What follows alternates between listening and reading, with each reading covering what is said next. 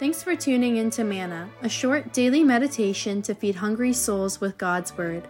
These episodes were prepared by ordained ministers for a radio broadcast called Voice of the Church and are now republished by the Reformed Perspective Foundation, a Canadian charity that applies biblical truth to the issues of our time.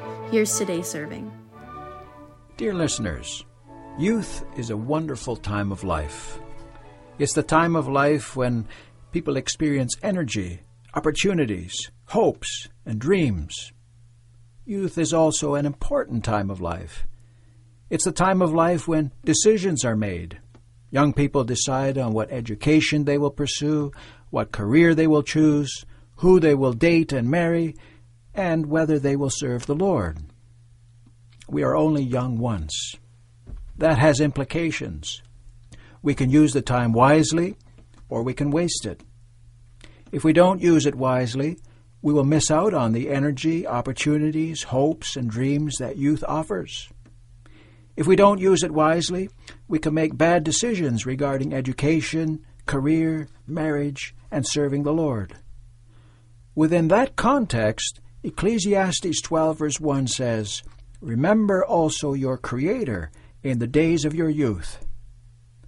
The book of Ecclesiastes is known for its theme about the vanity of life apart from God. The book opens in Ecclesiastes 1 verse 2 like this: "Vanity of vanities, says the preacher, vanity of vanities, all is vanity." What this earth offers is fleeting. It's like breath or vapor which disappears in a moment. The message of this book is that life only makes sense when we believe the gospel of the promised Savior, Jesus Christ.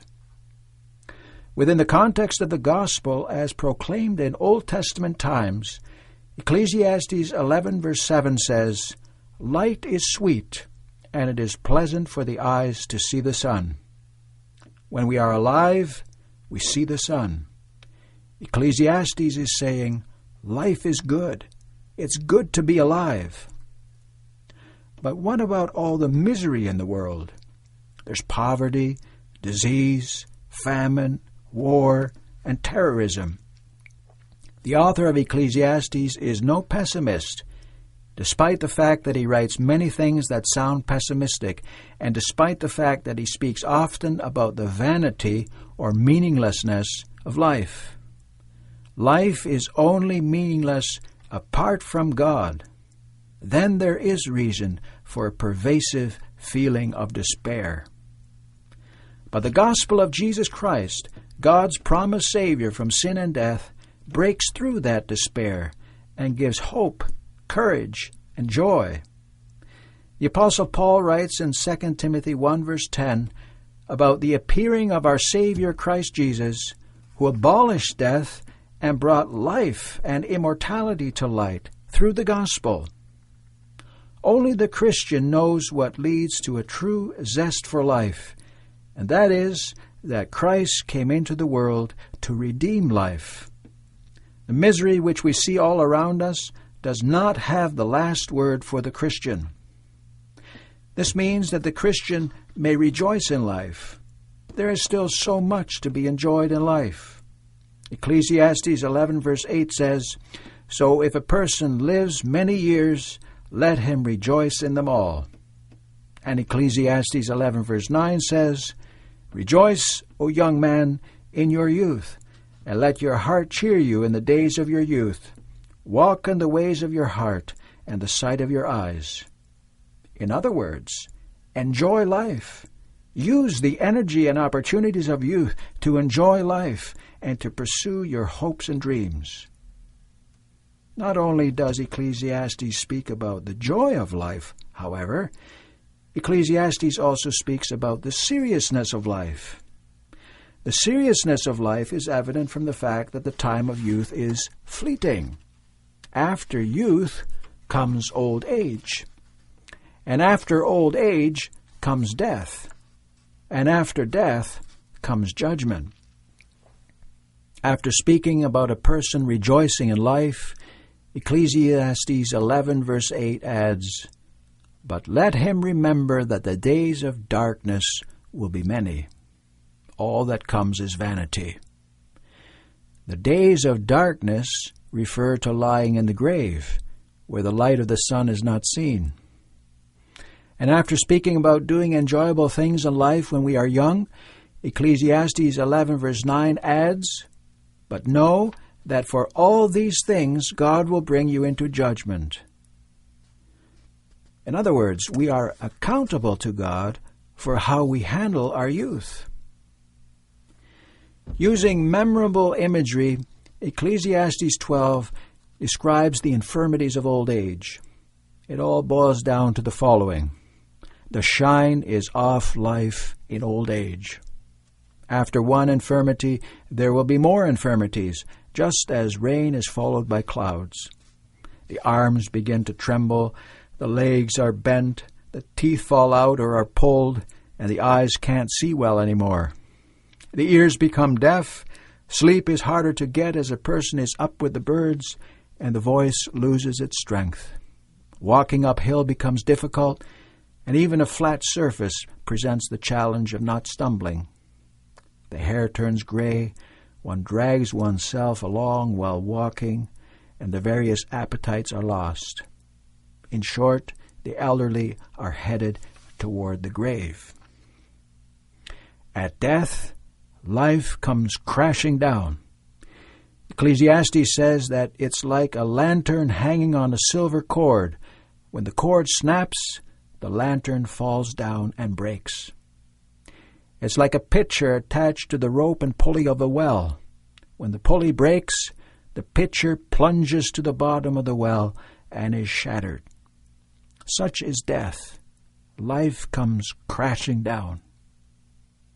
When we die, we go to our eternal destination.